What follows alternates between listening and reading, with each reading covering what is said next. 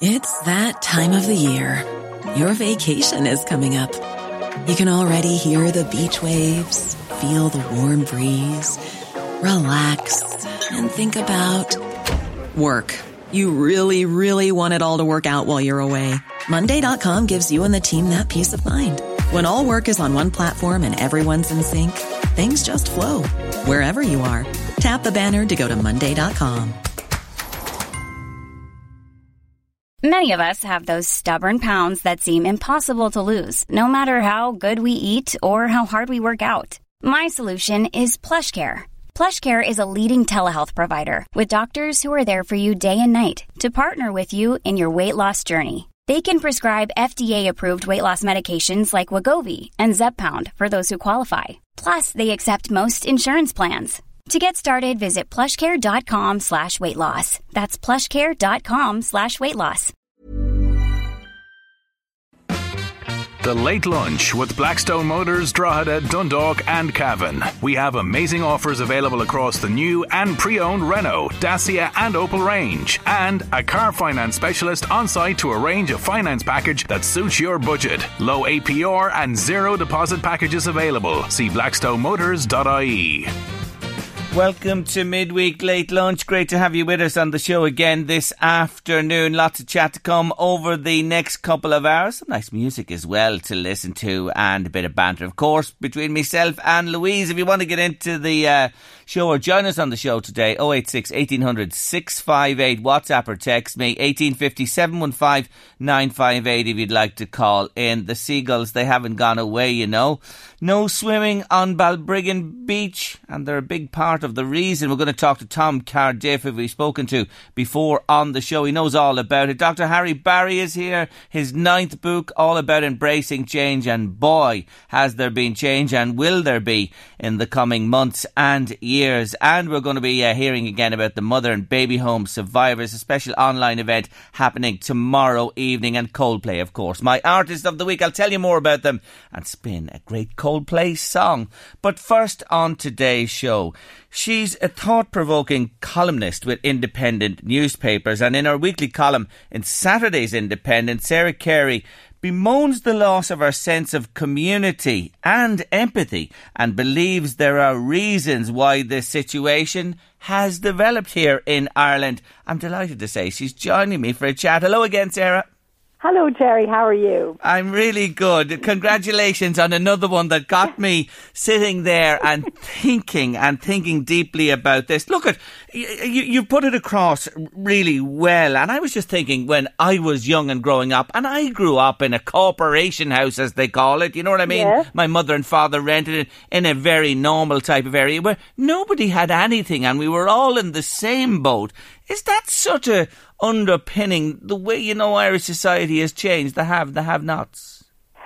I think it's about a sense of wealth, perhaps also bringing a sense of privacy and security. So in the article, what I was starting off ostensibly to talk about was that there's a problem of permeability, that the housing estates in our towns have been designed so that people can drive everywhere. And people will pay more for a house that's built in a cul-de-sac. So you've got a wall at the end of the road, which means nobody has any business coming down your road, and you think it's your road, unless it's someone that actually lives there or is perhaps visiting you. And what some county councils want to do is punch a hole in the wall at the end of the cul-de-sac just for pedestrians and cyclists, not for cars. Sometimes they have these ideas where they border onto schools or bus stops, and that maybe kids could get to their school or bus stop, you know, without having to walk a kilometre. And people ferociously protest these. They get really emotional about it, they get really upset about it, and they really object to it. And I was saying, like, why is our sense of identity only extended to the people in our road? And we think that's my house and my neighbours and other people. And this is a theme I've been doing in my column, that we're so suspicious and afraid of other people that we just don't want them around us or near us.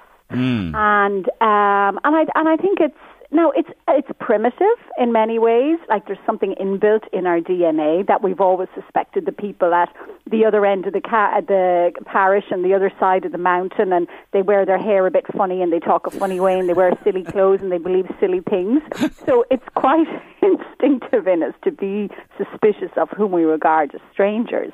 But what I think is sad is that we regard people as strangers that are from our own town. Yes, and you know, going back to my situation, there weren't cul-de-sacs, there weren't any impediments to moving freely, you know, from one street to another. But I'm talking about a Drogheda of yesteryear that has changed, you know, unbelievably in the time with expansion and everything. But you know that wall you're talking about that you would like to see, or councils would like to punch a hole in.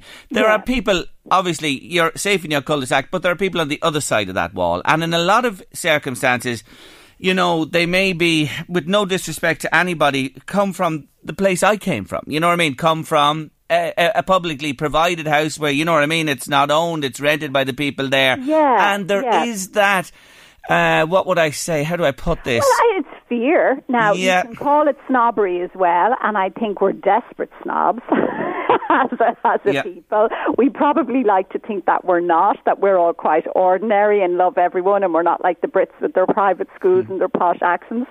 But actually, we are a very class-ridden society, you know, and there is a lot of snobbery. But I think a lot of people will simply cite fear, that they're afraid. Yeah. And that if there's any kind of antisocial behaviour, you know, that the guards won't be able to help them much. But I mean, in one example that I cited in my article, it was that one about primary schools, and where a gate would just be open for kids to go into school for half an hour in the morning and half an hour in the evening, will be closed the rest of the time. And in that case, people didn't want cars. Cars would come down the road dropping off the school kids, you know, and you just think, is it really that big an imposition? And it's this sense of ownership, I think, of public spaces. That people don't have a right to be within sight of you. And it is really sad. And what I was saying was, can we not identify with other people in our town as being in our community? Yes. You know, and that we're all together. And the other one I mentioned was, and perhaps this is a little part of the media constantly making people afraid, I have teenage boys. And when they turned 13 and 14, I said to them, now, you are now suspicious youths. And if you're seen walking down the road, adults would look at you and automatically assume that you're up to no good, possibly criminal activity. Because I'm on one of these text alerts for our community, and I get text identifying that there are suspicious youths walking down the road. The Sarah Carey's boys. I say, what's suspicious? They're just young men. Yes. You know, young men, and they all dress the same. Rich or poor, they all dress in the same kind of clothes. They all have that convict-looking haircut that I despise. I think it's desperate. But they're all automatically classed as being up to no good. And even during the pandemic, I felt so sorry for teenagers. They'd just be hanging out on the street. They wouldn't be doing anything. Yes. And people would automatically be hating them. And they're our kids, you know. So could we just try and see the humanity in people and not immediately assume that they've no right to be where they are and they must be up to no good? Most of the time they're not. May I say, mea culpa here as well. I would, you know, at times look and think, well, what are they up to? And I'm as guilty of it as anybody else. And, you know, remember from growing up myself, you know, I know they're hanging around in idle minds. You know, the saying and all that type of thing leads to. But, you know, here's an example for you where I know people listening to us today will say, listen, it's all right for Sarah and Jerry to be talking about this, but I'm living near one of these intersections and there's an informal way through. And Drogheda is an example where this is going on at the moment. You know, with the crime spree we've had here, the awful times, where, you know, in even the new report that has come out, they're talking about shutting up these access points because of, you know, antisocial crime, etc. Well, the first thing I do is I don't know the specifics of there now, you know, and I'd like to see what is the evidence, you know, that the permeability, the way through the wall is what's actually attracting the antisocial behaviour. Because from what I do know in general terms about antisocial behaviour is that people, if they're up to no good, don't want to be seen. So they like to hide behind walls, and they'll always find out that spot, you know, under the bridge or down at the canal or something where most people can't actually see them. And if it's a way through a wall so that other people can get to a bus stop quicker, that doesn't usually tend to be the magnet for poor behaviour. But the other thing is, I suppose, to try and think of the bigger picture. You know, how can we reduce cars on the road and look at the damage that cars do in terms of safety? And if you can make it easier for people to walk and cycle around, give them a shortcut that could save them a 15-minute walk, it improves the whole atmosphere around a town. It's quieter, it's nicer. I don't know if we've talked before, Jerry, about the Royal Canal Greenway, where I used to be afraid to go down for a walk along the Royal Canal, which goes to Enfield where I live, because it was so quiet. I thought, now, if I get murdered down there, everyone's going to be watching the 6 o'clock news that night about a young woman who was murdered on the canal bank, and they're all going to say, now, what was she doing down there by herself anyway? Yes. You know? Yes. And now with the Greenway, there's loads of people. And it's all nice people, and they're cycling, and they're walking their dogs, and there's kids. So it's safer because there are more people.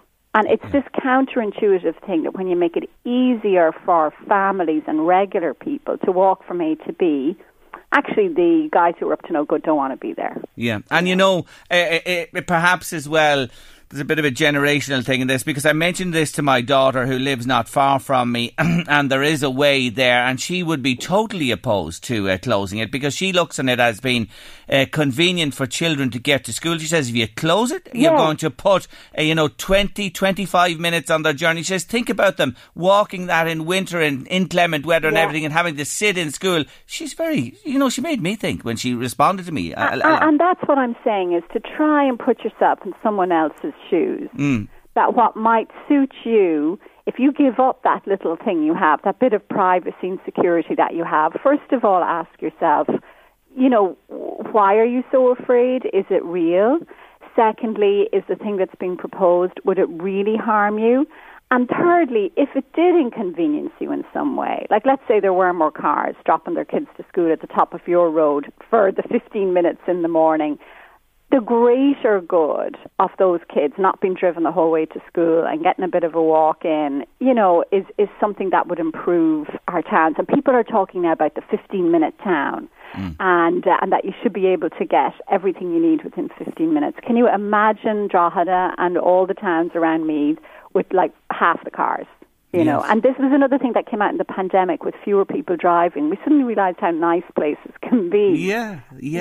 So it's just to try and imagine a different way of doing things, and imagine the gift that you could give to people by just giving them a shortcut so they don't get soaked on the way to the bus. Yeah, and just expanding it a little bit from what you've written, I was speaking to somebody recently who, the way we've gone the route of just having all social housing, all private housing, ne'er the twain shall meet. And by God, they're still doing it here, because, with the government and councils buying up blocks of developments, you know what I'm saying, Sarah? They're still going down. That was something my father, whom you might remember. Willie, yes. Yeah, so he was a county councillor, and he always felt very strongly that you shouldn't turn council estates or social housing into ghettos, that you should always have mixed. Yeah. You should have mixed estates. And people often said that was the great tragedy of the Ballymun flats. There was nothing wrong with the flats.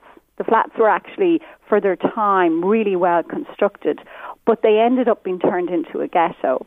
And so if you have mixed estates where you've all different kinds of people of ages, generations, employment types, families, everybody mixed together, it's much healthier for everybody. And I think that's what's leading there was a row I saw last night in Fingal County Council where they wanted to sell some of public land to a private developer, and then they could use that money to build public housing. Now, I won't bore you with all the details, but it's not a bad idea, because it means you get a mixed kind of state with all different kinds of people. And that's where I came from. I say I came from, public housing myself. They were known as corporation, the local authorities at the time built them, and they were lovely houses, and we had a lovely life and upbringing there, and I have to say that on our street it was mixed as well. You had that type of housing, but others also. And what I was going to say is, I was talking to somebody recently about the Dutch model, and that is their policy. They mix and match in all the developments, apartments or intense urban housing. There is no segregation. And yet, Sarah, the council, and I know it for fact here in County Louth, and I can't speak for me, they're buying up developments and they're just, cramming them with people who urgently need housing. And I believe they're sowing the seeds for more problems down the road. Yeah. And anybody who's like a housing expert and in the academic world and the social world will know the risks that you create when you do that, it really is all. And in fact, there was a thing in planning permission called Part 5, and this was where developers were asked to have some social houses in the private estates when they were being built.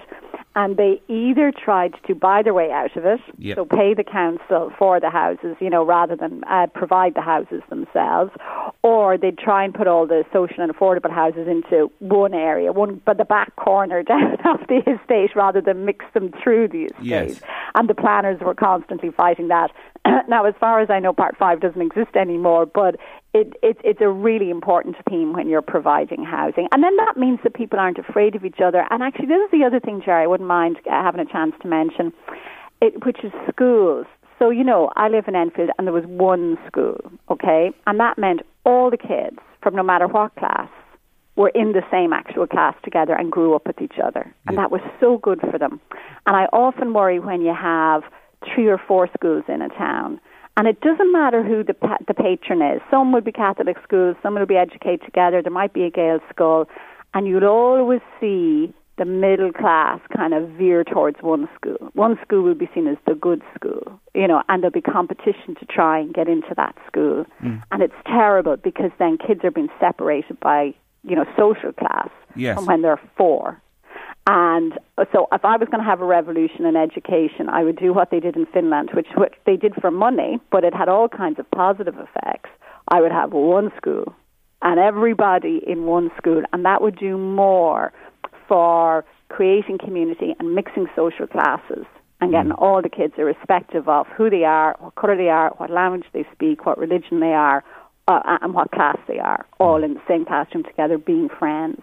That's an interesting But if you proposed that, if you tried to do it, there'd be a revolution. Do we not take learnings and look at others and take those and bring the best in class to what we do? That's the way it should be, you know what I mean? But the most important thing, if you say to parents, what do they want in education, they will say choice. I want to choose where my child goes to school. I would abolish choice, and they'd go insane. Now, Jerry, that's my election manifesto, right? How do you think I'll do with that? I love it. I'll tell you listen to Willie anyway, that's for sure. He actually told me about it from Finland, and I went and I looked it up, and it was all true. Look at, you're so interesting, and I say it again, your columns are thought-provoking, they really are, and keep doing what you're doing. And I want to remind listeners, every Saturday in The Independent, she's there, and pick it up and read her, or read it online as well. It's fantastic. I was going to talk to you about the indoor dining, but they've sorted it out. The 105 minutes is not happening, so it's not happening. No. No. Right. Okay, so the virus doesn't spread at 106 minutes. Well, they've covered that, have they? Yeah, they've come out and said if the tables are 2 metres apart, you can stay. You know what I mean? If they're a metre apart, you know the usual thing. There'll be measuring tapes now, measuring metres and 2 metres, and can you, talk about choice in education. Jesus, I wish them well with all that's coming down the tracks with this, Sarah, to be honest with you. But I'm sure you'll be touching on it over the coming weeks. I will, yes. Yeah, you will indeed. Look, you're great to take the call. I love talking to you. Thanks so much, Sarah. Thank you for inviting me on. Love chatting. Not at all. Have Take a great care day. now. You Bye. too. Bye-bye. That's wonderful. Sarah Carey, reader in the Saturday Independent every Saturday, or online, as I say. Very interesting thoughts. Permeability between residential areas. It's... you heard what Sarah had to say there. Have you a view? Are you in a situation? What do you think of what she had to say? Love to hear from you on the show. 086 1800 658. WhatsApp or text me now, or you can call in on 1850 715 958. Dr. Harry Barry coming up on Late Lunch after 2, talking about his new book, Embracing Change. And change there will be with the new regulations just announced in the last hour or so. 6 people per table. If you have children under 12, you can have up to 15 at a table. Food and beverage facilities indoors only available for residents of hotels, guest houses and B&Bs from the 2nd of June. Tables 1 metre apart, at least 1 metre apart, outdoors and indoors. If they're a metre apart indoors, you can only stay for an hour and 45 minutes. 2 metres apart, there's no limit. The €9 meal is gone. Thank God. What a ruse that was, to be honest with you.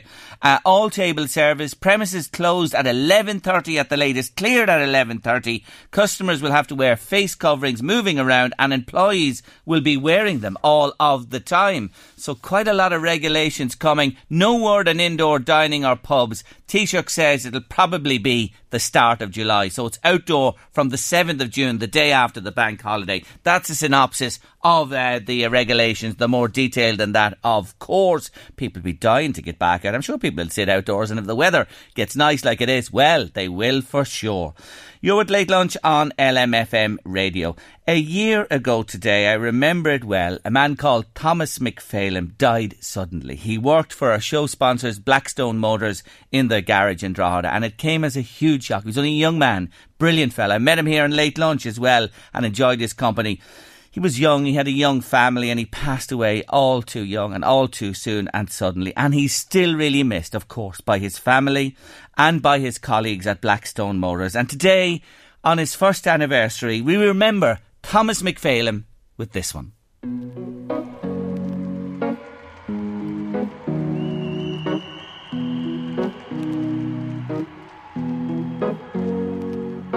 Here's to the ones that we got.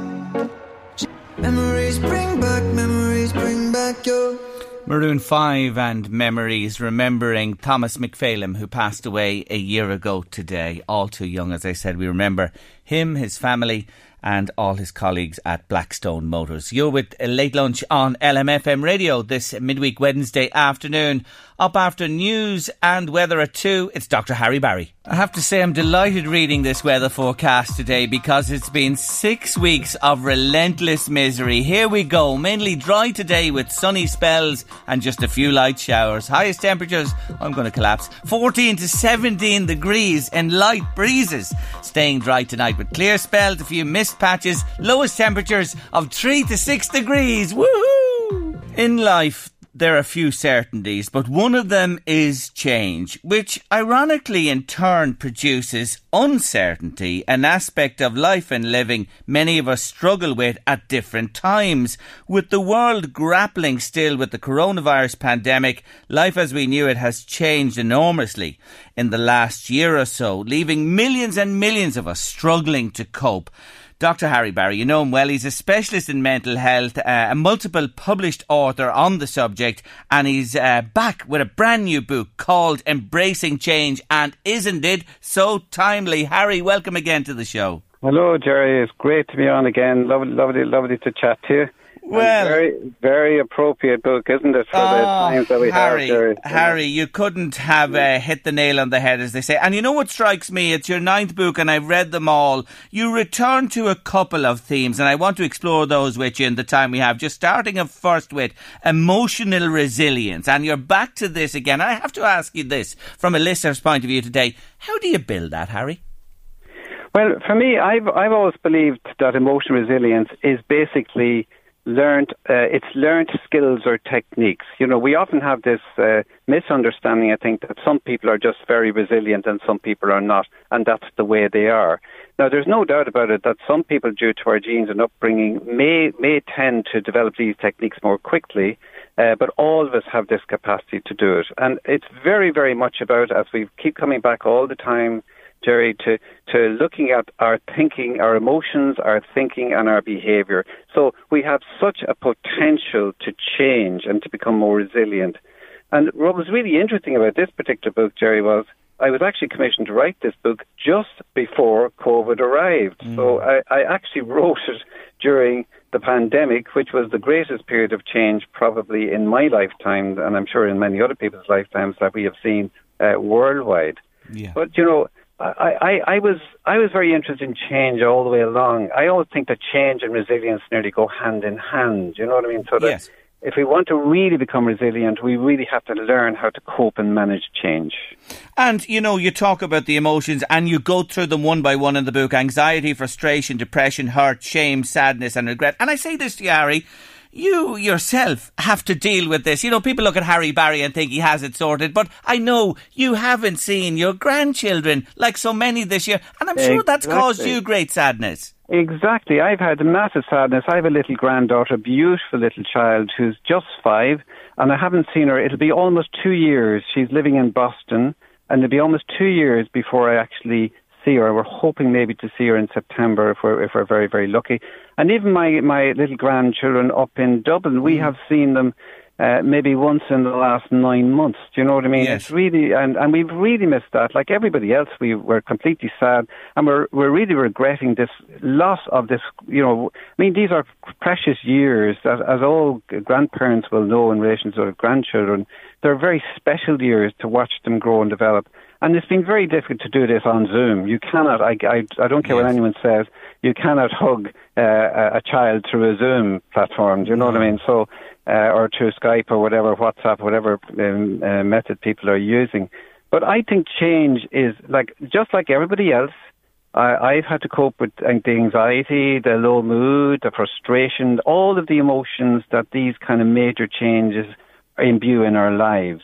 But I was very interested, Jerry, in that because believe it or not, next year I'll be 40 years working as a GP, which is amazing. 4 decades of working, which was amazing. So I wanted to take all the experience that I had of all these great transitional periods of life that we all have to go through, because we're not going to go through pandemics every day of the week, but we are all going to have to face these many situations like relationship breakups, or entering the menopause, or bringing a baby home for the first time, maybe losing a baby, maybe a diagnosis of mental health, maybe a diagnosis of cancer, aging, retirement, the empty nest syndrome.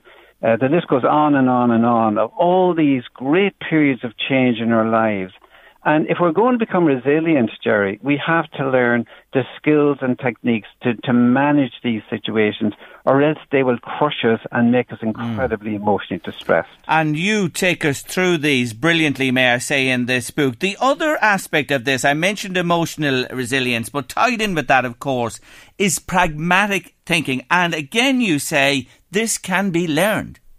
Absolutely.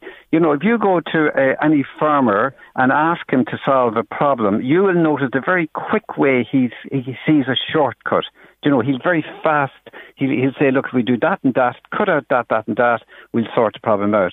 And I have learned over many, many decades that of working and helping with people, walking the walk with people as they share their lives with me, that there are often simple solutions, very shortcut solutions to what seem to be very complex problems. But what we do in our emotional mind, Jerry, is we turn them into monsters, and we don't see these very simple practical solutions. And these solutions very much involve identifying how we feel, and then identifying the thinking patterns behind those feelings, and then trying to see, can we short-circuit any blocks in those, or short-circuit any blocks in our behaviours to solve problems. So the wonderful, bit of learning that come out of this, that we all think about life in certain kind of ways. We all feel about things that happen to us negatively in certain ways, and that's because we think about them in certain ways. Now, if I can identify how each one of us, if I can identify how I personally feel and think and act when I come upon these challenging situations, I'll notice a pattern that I'm trying to do the same thing over and over again. And of course, this is wonderful because that means we can very pragmatically teach you what is the most likely kind of pitfalls you're falling into, and how can you quickly resolve those and come up with solutions. So it's applying this, what I call pragmatic blueprint for life, so that no matter what the situation that comes up, no matter what the challenging change situation that comes up, you've got a technique or a skill to deal with it. And that's where resilience comes from. Why do so many of us resist and run away from change, Harry? Is that the easy option, and yet it's solving nothing? Absolutely. I think, as human beings, we hate change. Yeah. If you think about it, and the reason we hate change is because it emotionally challenges us. And because it means that we have to use a lot of effort. And believe it or not, our brain hates change, because cognitively it uses an awful lot of energy for the brain to have to switch and think about things in a different way and act in a different way. And we emotionally really struggle. We resent it. And I have a great line that I sometimes use, that we only change our behaviour when the cost gets too high. So for many of us, we only make change when really there's no other way out of it, when we're so distressed by something that, or we're suffering the consequences of our behaviours so much that we seek some other way of dealing with it. But I suppose, for me really, if you don't learn to embrace change, if you don't learn to kind of make change your friend to a certain extent, in other words, by learning techniques to manage it, then you're going to really struggle, because change is coming down the track to each one of us. And Jerry, I think I told you the story before where my first, not my first, but first big one was probably when my brother rang me at the end of a week. I came back and I was relaxed, and it was, because I'd been very tired.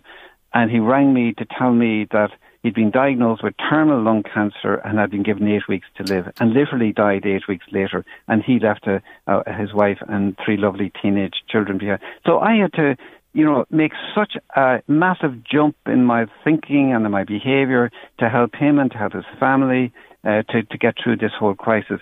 And I share all those kind of insights in the book, So I'm like everybody else, Jerry. I'm just a normal Joe Soap like everybody else. I happen to have maybe more understanding and better techniques. So I'm able to cope maybe a little bit better with many of these situations. But I too have been faced with many of these situations that I deal with in the book, in both my professional life and in my personal life. So I think, there's nothing like having that experience, Jerry, from your life. There's nothing like experience of situations to really make them real. Do you know what I mean? So this book is based on hard reality. It's not based on theoretical ideas. Do you know what I mean? Yes. It's about what happens in real life. Yes, and I've been through these challenges on various occasions in my life as well, and had to change and found it difficult. But you learn from them, Harry. And then when somebody else is in the situation, look at the amount of people you've walked with over those 40 years as well. Oh my word, you're such a well of knowledge. The other thing is, Harry, and I've seen you in other places writing about this and talking about it. It is more certain than ever now that huge change is coming very shortly for people, because jobs are gone, Harry. Finances are going to be under pressure. Relationships will be under pressure. All the fallout from this. And I must say, the other thing you touch on in the book is this is just not about COVID, folks. It's about climate change, and all our lives are going to change to save this planet. That's a fact, Harry. Yes, all of these things are coming down the track, whether we like them or not. I think the pandemic is going to bring a kind of a potpourri of both positive and negative changes in our lives. I think let's deal with the positive, because I always think it's important to say that change can be positive as well. I think this has taught us that what really matters in life is those close to us, those we love, our families, our close friends, our colleagues. That's all that matters in real life. The second thing that's going to come out of this is that I think we will end up with a lot less commuting, a lot more blended working. Yes. Maybe people having a chance to maybe work and live in areas, maybe coming down from the big cities to places like Drogheda and having a better quality of life. Do you know what I mean? Or even small towns scattered around the place that would so benefit from this. So they're all positive. But there's no doubt there's going to be a lot of hard knocks coming with this, because a lot of people will end up losing their jobs and have to change and try to find something different. Many people are going to struggle with the re-socialization. It's already happening, and I'm already getting feedback from many people about this, how when they come back into the workplace, come back into meeting their friends and even family in some cases, the awkwardness, the feeling strange, the feeling that it's different. And I keep saying to everybody, it's really important here that everybody realises that we're all in the same boat. So we're all going to struggle with the same kind of feelings, and that's normal, because it's the situation that's abnormal, not us. And I also think that let's face it, there's going to be a lot of suppressed grief. And many people out there have lost loved ones or had to bury loved ones, even if they didn't die from COVID. They had to bury them under these horrible conditions and weren't able to grieve for them. So there's all that suppressed grief is going to come out.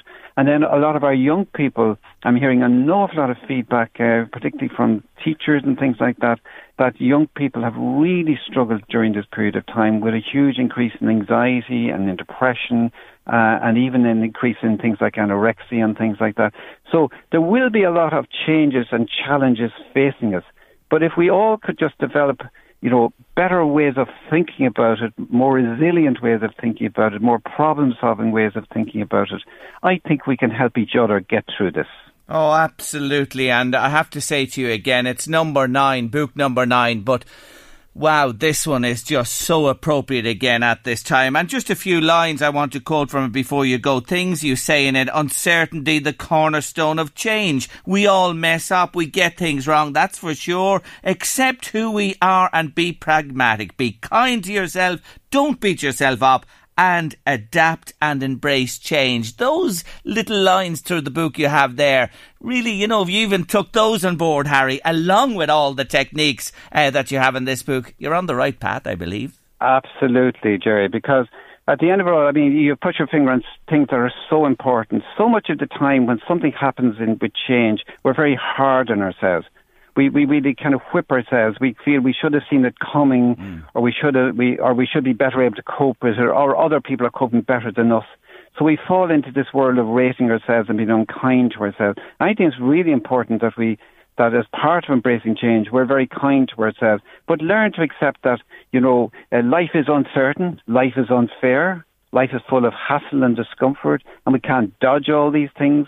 And that deep down, if we could just learn to love ourselves, be kind to ourselves, stop allowing other people to rate us, and bring in all those concepts into those we love and in those we work with, I'm telling you, Jerry, the mental health of our country would improve dramatically, because emotion distress is the number one, in my opinion, cause of mental health difficulties in Ireland, not serious mental illness, which is of course a major issue, yes, and for those affected is a massive issue, and it's a completely different discussion. But for the majority of us, it's emotion distress that we're going to be challenged with. I thoroughly enjoyed this book. I say to you again, I've enjoyed all of your books. It's brilliant. It's for the time that's in it. It's called Embracing Change, How to Build Resilience and Make Change Work for You, by Dr. Harry Barry. Available everywhere at the moment. And you won't go wrong picking up this book, taking it on board and putting it into practice. Dr. Harry Barry, as usual, thank you so much for joining me. Thanks a million, Jerry. It was an absolute pleasure as always. Take care. Bye-bye. Bye-bye. Harry Barry there speaking to me about his new book. I want to give somebody my copy. Stay with us and I'll tell you how you can pick up a copy of this book for free from me today on Late Lunch. Westlife looking like that on Late Lunch this Wednesday afternoon. Dr. Harry Barry's book, Embracing Change. I want to give it away to one of you. It's a really good book, I promise you. Question is this. Harry's written a number of books. I mentioned it a couple of times in the interview. Is this book, Embracing Change, book number 8, 9 or 10? Book number 8, 9 or 10. Which is it, Harry Barry? Let me know, please. 086 1800 658. The answer, please, and your name and details, and we'll pick somebody for the book before the end of the show. I mentioned the new regulations for hospitality that were just announced at around about lunchtime today. Let's get an immediate reaction from Michael Hughes from the Stock House in Trim. Hello again, Michael. Hi, Jerry. How are you keeping? I'm good. Well, you have sort of a roadmap at long last at this stage. What do you make of them?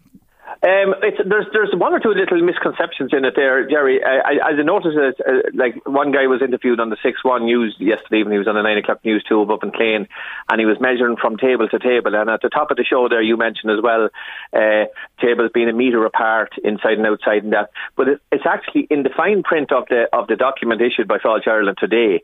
It's not a metre from table to table. It's a metre from the back of the chair to the back of the chair at the next table, which makes a significant difference to the capacity of folks in the restaurants. Yes. If they're adhering to that, because that would put tables nearly 3 metres apart. And for you, what does that mean? You've plenty of space there, haven't you? Oh, well, we have. Well, you see, we're okay. We have dividers then that'll go between, yes, for the indoor dining, but we're not going to. The indoor dining is going to pose problems in itself there with some of these other rules that are in the fine print for today as regards ventilation, because certain buildings have no windows. They're fixed like they were dependent on aircon. We'd have that situation for indoor dining. We'll have to pop our windows up in louvers or something when it comes to indoor dining. Yeah. And some what you call it, restaurants or in hotels which are bound in the middle of a hotel with nowhere near windows, so they're going to be very challenged. But of course they're going to be allowed to do a certain amount of indoor dining unless they're outside restaurants that are renting the space. But we're ready for the outdoor dining. We're opening on the 7th. Our outdoor area is good, but again there's rules on that pertaining to what 50% of the wall space or the ceiling space or roof space has to be open at all times. Yes. And this is going to pose challenges as well to folk. So these rules, these restrictions are tighter. We're ready for them as a chance, but I'm not sure if it's a level playing field. I'm not sure if everybody's going to have be in a positive place as regards them there, because they are a tad tighter than they were and at any time before. Okay, 11:30 house cleared. You welcome that. You'll get home for a bit of kip a little bit earlier, I take it.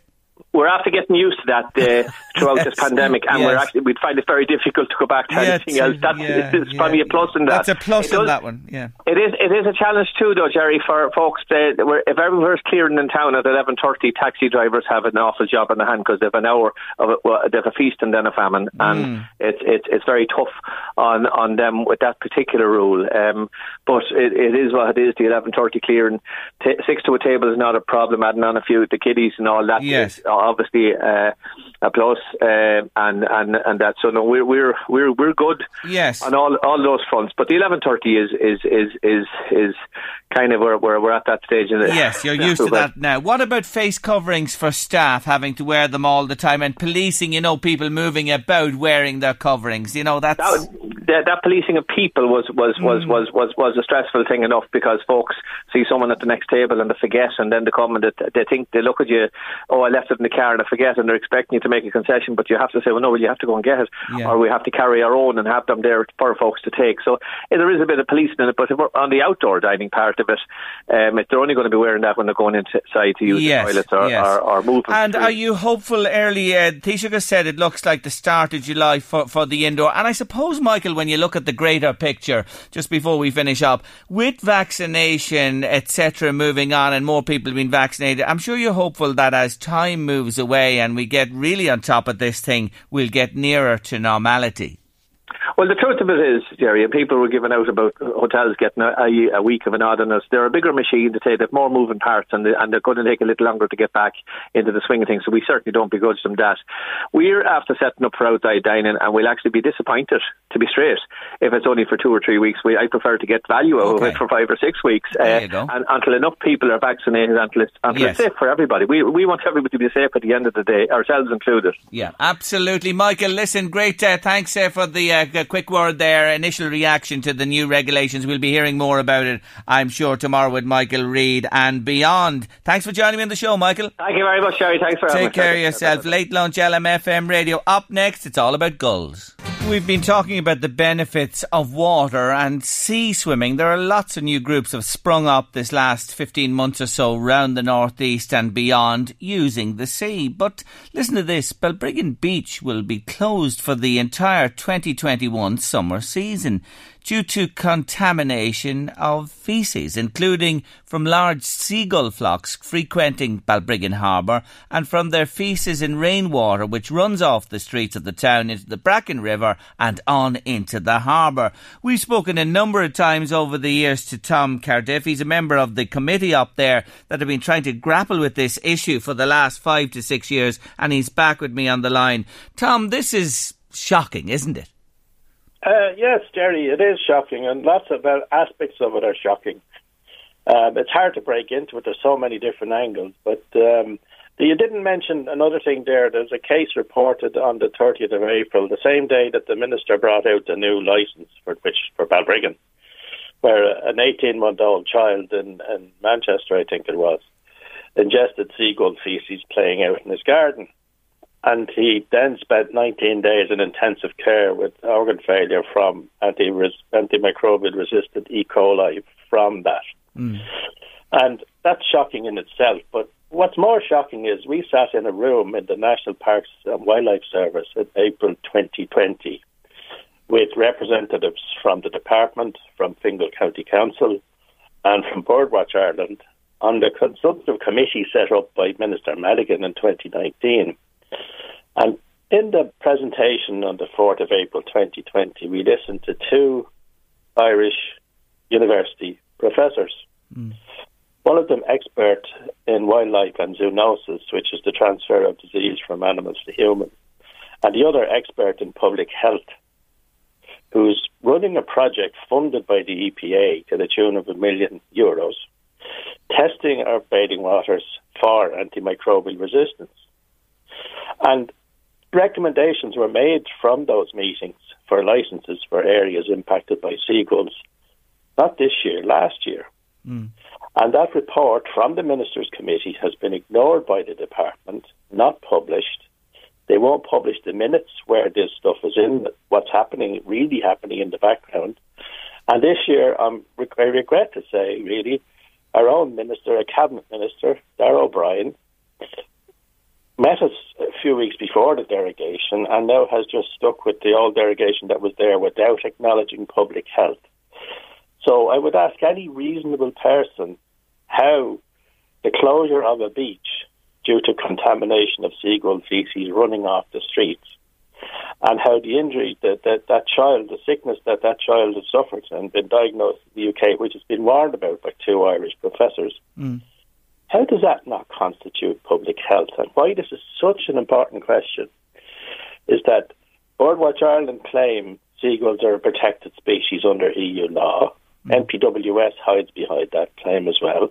But they overlook the fact that public health is a member state's competency. Yes, and just explain that derogation that has been renewed for Balbriggan. What does that derogation mean?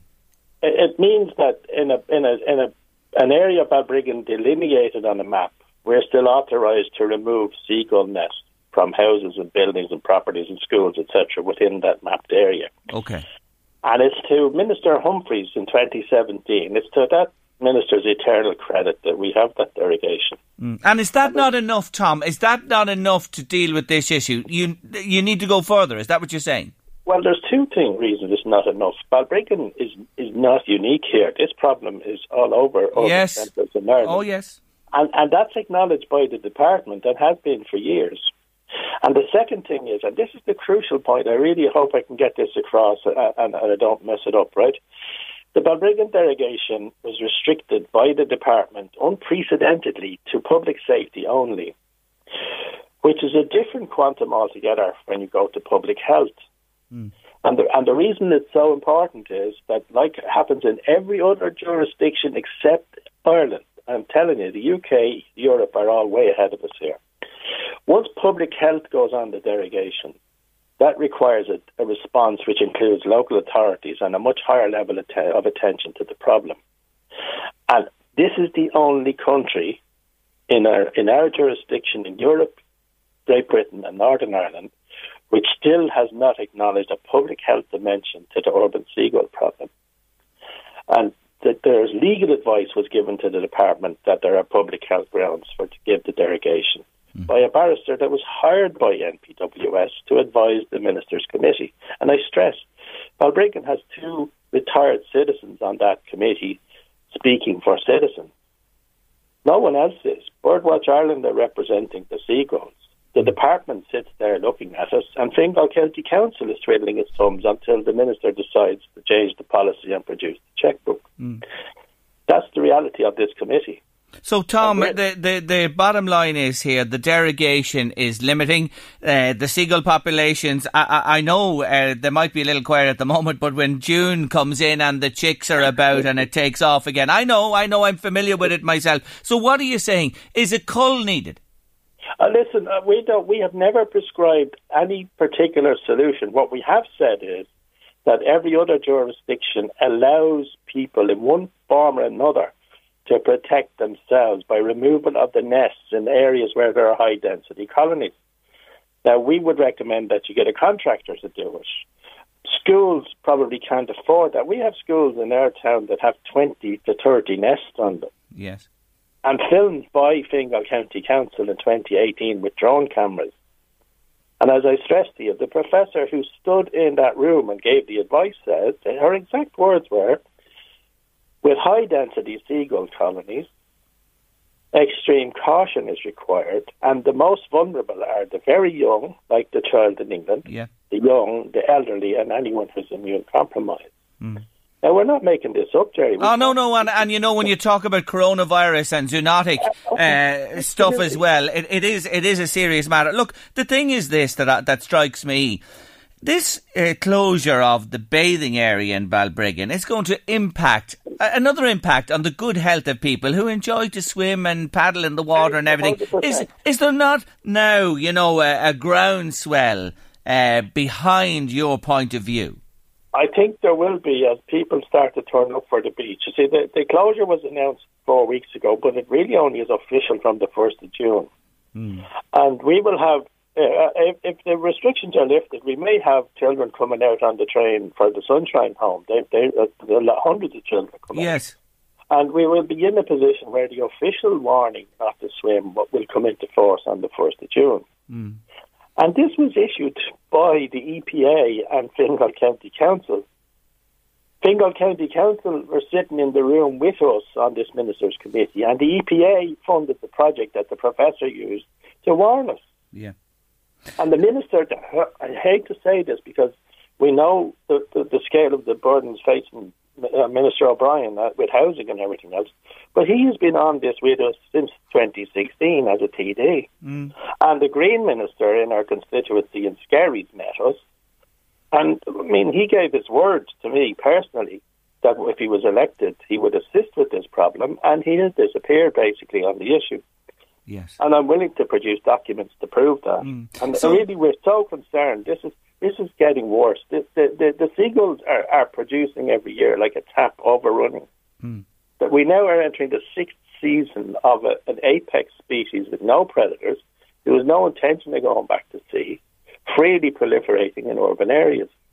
And it was interesting, they made it onto the 9 o'clock news for 2 minutes the other night in Holt.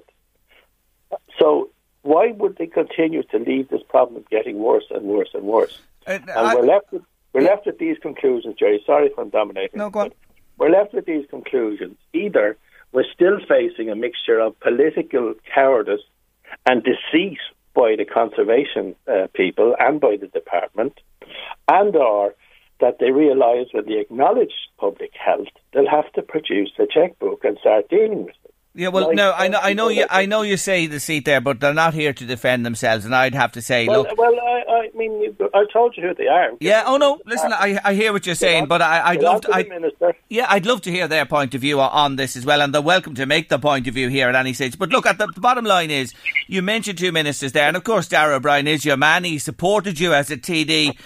Like, I know he's busy, but come on, you know he has a position. Surely he can enact this now. We had been optimistic for that. We're waiting to hear back from him. We were promised a follow-up meeting. We haven't heard back yet. But as I say, the housing situation blew up, and there's lots of problems. Understand that.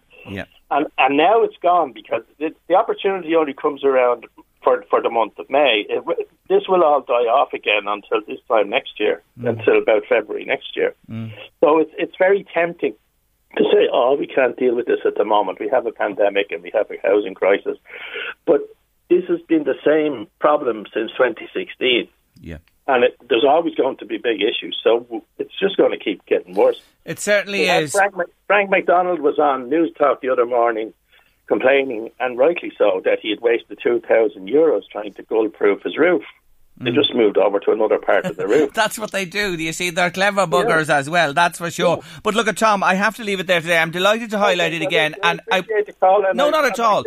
My sympathies go out to your listeners who are going to be subjected to this problem again. Yes, and it's more than Balbriggan, as you say. It's right across the northeast and the country here as well. The department has said that. That's not us saying that. Yeah, why did they set up the committee otherwise? Yeah, and I have to say as well that, people are really going to feel the impact of this from the 1st of June when they head with their bathing togs and towels to Balbriggan, and the gulls are flying above laughing at them, and they won't be able to swim in the sea. Tom, you're great. Thanks for joining joining me. With that one, right? All right. All the best. See you, Tom. Take care now. Bye-bye. Bye-bye. That's Tom Cardiff there. Great man. The gull problem, I had a brush with them myself as well. And Ella's been on to say, Jerry, make all the people who feed the gulls in town clean up the you-know-what. That's not a bad point either. I know they come, I feed the birds in my back garden and they will appear at times. And the dung, when they have a you-know-what, a number 2. Is it number 1 or number 2? Number 2, isn't it, in the garden? Oh my God, it's ferocious. And actually, I can tell you this for a fact. Messi, my dog, you know the way dogs, they be sniffing round everything, shouldn't they sniff anything? He's been unwell with, and it's been from the gull stuff as well, that's for sure. But it's only when it impacts human beings like that child in England, well then people will sit up and take notice. Watch this space. Balbriggan Beach is not available this summer. Louise, you might be more familiar with that. Listener on to us saying they were in Woody's in Navan this morning and couldn't use the bathroom. Are bathrooms closed in stores at this point in time because of the COVID situation? I think some shops might just, I think so. I have a feeling that is the case. Some public toilets that are open, like in shopping centres and that, but individual stores, I'm not sure. Individual stores, I have a feeling they weren't available and haven't been available since the first lockdown. You might help us in that if you're listening. Is that true or false? 086 1800 658. WhatsApp or text us to the show this afternoon. Still to come on Late Lunch, Coldplay, The Story Continues, and a lovely song for you. I have ties in with something that's happening in the skies tonight. And also we'll be talking about mother and baby home survivors, a special online event happening tomorrow. You might be interested in if you have any connections with that through your family or whatever. All coming up on Late Lunch after 3 o'clock today. We got lashed, didn't we? We got lashed, Louise. You got lashed. That's this wee business. I was trying to. When you're in trouble, I was trying to load 50% onto your shoulders. You're too fast, too sharp for me altogether. I got lashed. I did. I got lashed on Friday when we spoke to Lord Henry Mount Charles. His 70th birthday was the weekend, and somebody, well, quite a few suggested Nathan Carter, didn't they? They did. To headline Quite a few fans out there. And I thought... And you poo-pooed them. I did. I poo-pooed it. And but the news is he's appearing in Slane in 2022. Boyles in Slane. Yes, he'll be there at some stage next year. But anyway, just to show that we're ecumenical on Late Lunch this afternoon, we love them, don't we, Louise? We love this song. We do, and we have played this song. We play it regular on the show. Probably too much. Aim would be given out to us for playing it too much. But anyway, just to show that we love you all. We love you all, and you know the story. Never will he be in Slane Castle in concert. Anyway, here he is. We love him. Get up. Buck around the kitchen. We're going to dance here at this end. Stay with us on Late Lunch. Taking us to news, weather and sport at 3. It's the wonderful Nathan Carter and Wagon Wheel. Embracing Change. Harry Barry's book is his 9th book. That was the answer I was looking for. Book number 9. And my copy of the book will be winging its way to Anne McLaughlin. It's yours, Anne. Enjoy. It's a fantastic book. I say it again. To your comments on Late Lunch today. Oh, come on, tell us, Jerry. You know more about Carter and Slane than you're pretending. I know no more. Honestly, I'm concealing nothing. Henry just chuckled when his name was suggested. That's all I'll say to you. Erin Curran, hello today. Loves Wagon Wheel and was dancing round with there when we were playing it. See the lies, the good old government again, Jerry, after Helen McEntee told the pubs they would have longer opening hours. I hope nobody goes out ever again to vote for any of them. Of course we'll go out again and vote for them. Will you see those extended hours? I think they will happen ultimately. That's the plan to extend, but just not at the moment. Thank you for your comment. Jerry and Harry, where there's life, there's hope. You're so lucky to have grandchildren, far or near. Be patient, says Anne. Thank you, Anne, for your comment today.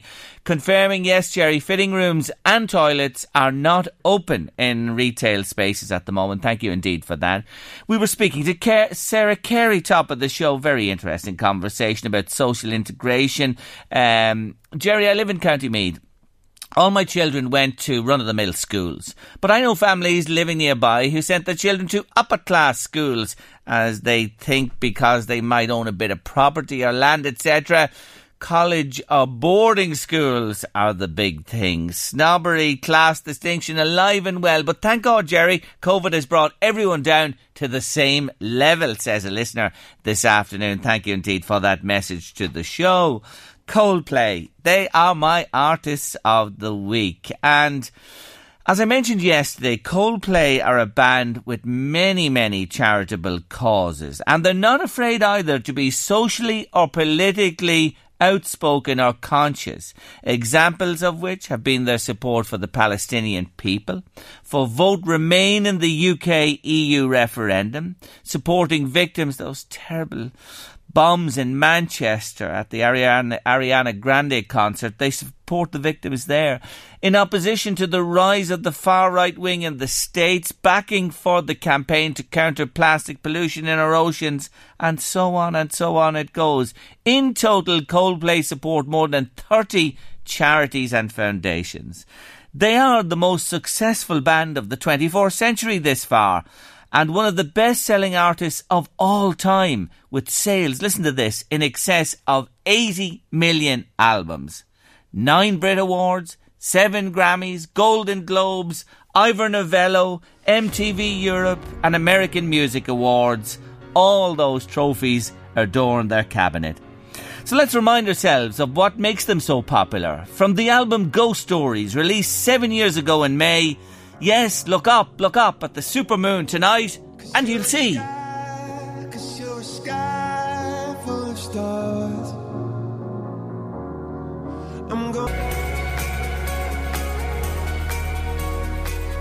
Sky Full of Stars from my artists of the week, Coldplay, on your late lunch this afternoon. Final break of the day, and we're turning to the issue of the mother and baby homes. Republic of Shame is a book we talked about on Late Lunch back in 2019. Well, there's an online event happening tomorrow, and if you're affected in any way, well, you'll want to stay with us here on Late Lunch this Wednesday afternoon. Republic of Shame is the name of the book. I spoke to Caelan Hogan about last year in 2019 on the show. Sorry, not last year. Where have I gone with the years? The year before, 2019, November 2019, Caelan Hogan joined me on Late Lunch to talk about her book, Republic of Shame. She's back with me today because she's bringing a very special event online tomorrow evening. Caelan, welcome back. Hi, Jerry. Lovely to speak with you again. I know it's hard to keep track of the time. Oh, listen, did you hear me there last year and me only realising, sure, we've had nobody in the blinking place here since last March. I wasn't even here myself for 6 months. Anyway, Tempest Fugit and the mind wanders a little bit. I'm delighted to talk to you again. I well remember our interview that day. It stayed with me and stays with me to today. Now, tell us, what's happening in association with Droichead tomorrow night at 8 o'clock? I think actually that's the last time I was here. I was in Droichead for an event, and actually after that, I remember, you speak to people when we used to have in-person events, and people would be talking to me about their own experiences of the religious-run institutions, or stories of people they knew, that they shared with me at the time. And so we're putting together an event at Droichead online, that is a free online event with survivors of these institutions who will be speaking about their own experiences. So Noelle Brown, who's a playwright and adoption rights activist, will be sharing some work and speaking about her experience. Terry Harrison, who's a mother who was sent to 2 of these mother and baby home institutions, and will be sharing some of her own poetry. Ewan Duffy, who was actually adopted from an institution in Newry. So obviously there were these institutions in the north as well. So he'll be talking about, the cross-border, essentially trafficking of children and the ongoing investigations in the north as well.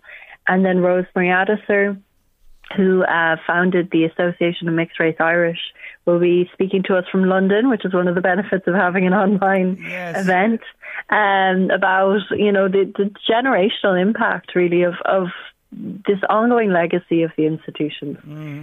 So it'll be a conversation between ourselves, and we welcome questions, and if people want to share their own stories, to do so.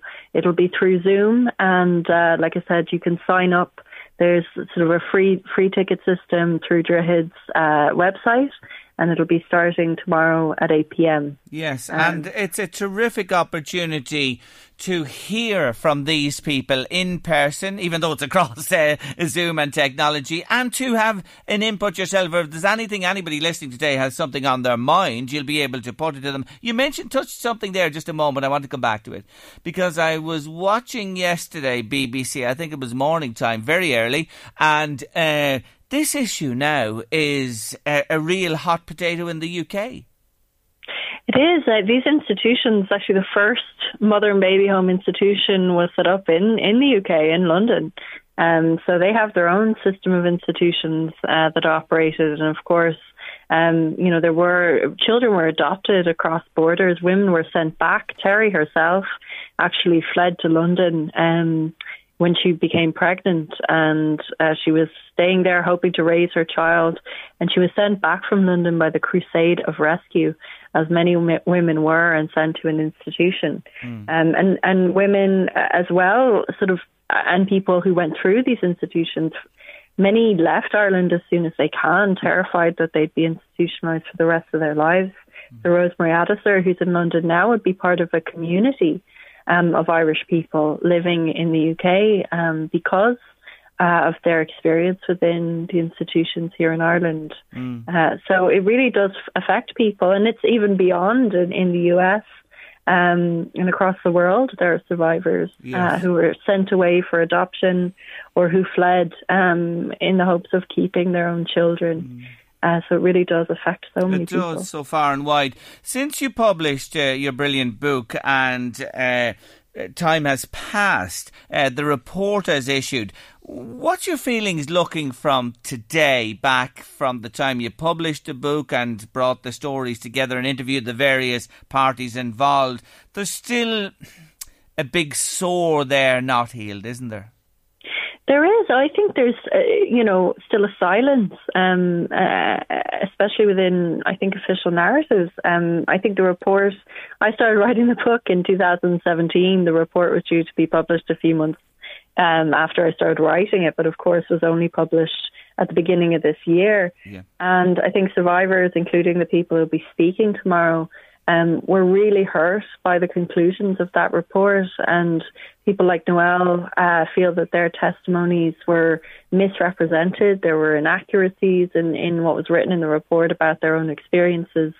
And within the first page of that report, these institutions were described as refuges, which I think was incredibly hurtful to women who were sent away and called offenders. And that term was used by church and state to describe women sent to these institutions. But I also think there's so many people I know who I would have met through the book who have never spoken about this, even to their own family, to their own children, to their own friends. Through Terry, I met a woman who was sent to Sean Ross Abbey, and she goes to church. She's a woman of faith, but she said she's never spoken to her friends who she'd go to Mass with, because, there's still an idea that survivors are somehow anti-church or they're doing this to hurt the church. But she, and so she's afraid to speak. And I think those silences still need to be broken. Yes. So it's really important to create this space and to have these conversations, for us to talk to each other about this. Yes, well, here's an opportunity tomorrow night to find out more, to hear more stories, to have an input, ask questions. 8 o'clock, it's free. Droichead, go onto the Droichead website, DROICHEAD, Droichead, and register there. 8 o'clock it all begins, and it's facilitated by the wonderful Caelan Hogan. Listen, lovely to talk to you again briefly today. We'll be talking, I'm sure, down the line. Thanks for joining me. Thanks very much, Jerry. Take care. Not at all. Bye. She's great. She's great. She really is. And that book was a wonderful, wonderful book too. Anyway, that's a lot on Late Lunch this Wednesday afternoon. Coming up on Thursday, Fantasy Premier League, the winner. There were 10 million people in this Fantasy Premier League, and one man won. He's Irish. Michael Coon's his name. And he has massive Meath connections. He's joining us tomorrow on the show. Carmel Harrington's back. One of my favourites, yes, with a new one. We're chatting to Carmel tomorrow. And Vera Boyle. A jewel in the crown, no more. What am I talking about? You'll have to find out tomorrow by joining us on Late Lunch. Thanks to all our guests. Thanks to Louise. Thanks to you for joining us every day on the show. Eddie Caffrey's coming next with The Drive. Have a lovely Wednesday evening. Man United tonight. United fans hoping to lift the silverware against Villarreal. I'll be watching. Glory, glory, Man United. Or will it be? We'll know shortly. Anyway, have a nice evening. See you tomorrow for Thursday's Late Lunch from 1:30. The Late Lunch with Blackstone Motors, Drogheda, Dundalk and Cavan. We have the biggest range of light commercials in the Northeast with same-day business finance, so let our van specialist Danny find a commercial vehicle to suit your requirements. See blackstonemotors.ie. Imagine the softest sheets you've ever felt. Now imagine them getting even softer over time. That's what you'll feel with Boll & Branch's organic cotton sheets. In a recent customer survey, 96% replied that Boll & Branch sheets get softer with every wash. Start getting your best night's sleep in these sheets that get softer and softer for years to come. Try their sheets with a 30-night guarantee. Plus, get 15% off your first order at bollandbranch.com. Code BUTTERY. Exclusions apply. See site for details. Ready to pop the question? The jewelers at BlueNile.com have got sparkle down to a science with beautiful lab-grown diamonds worthy of your most brilliant moments. Their lab-grown diamonds are independently graded and guaranteed identical to natural diamonds, and they're ready to ship to your door. Go to BlueNile.com and use promo code LISTEN to get $50 off your purchase of $500 or more. That's code LISTEN at BlueNile.com for $50 off. BlueNile.com, code LISTEN. Even when we're on a budget, we still deserve nice things. Quince is a place to scoop up stunning high-end goods for 50 to 80% less than similar brands. They have buttery soft cashmere sweaters starting at $50, luxurious Italian leather bags, and so much more. Plus, Quince only works with factories that use safe, ethical, and responsible manufacturing. Get the high-end goods you'll love without the high price tag with Quince. Go to quince.com/style for free shipping and 365-day returns. Cool fact, a crocodile can't stick out its tongue. Also, you can get health insurance for a month or just under a year in some states. United Healthcare short-term insurance plans, underwritten by Golden Rule Insurance Company, offer flexible, budget-friendly coverage for you. Learn more at UH1.com. Hey, it's Danny Pellegrino from Everything Iconic. Ready to upgrade your style game without blowing your budget? Check out Quince. They've got all the good stuff, shirts and polos, activewear, and fine leather goods, all at 50 to 80% less than other high-end brands. And the best part? They're all about safe, ethical, and responsible manufacturing. Get that luxury vibe without the luxury price tag. Hit up quince.com/upgrade for free shipping and 365-day returns on your next order. That's quince.com/upgrade.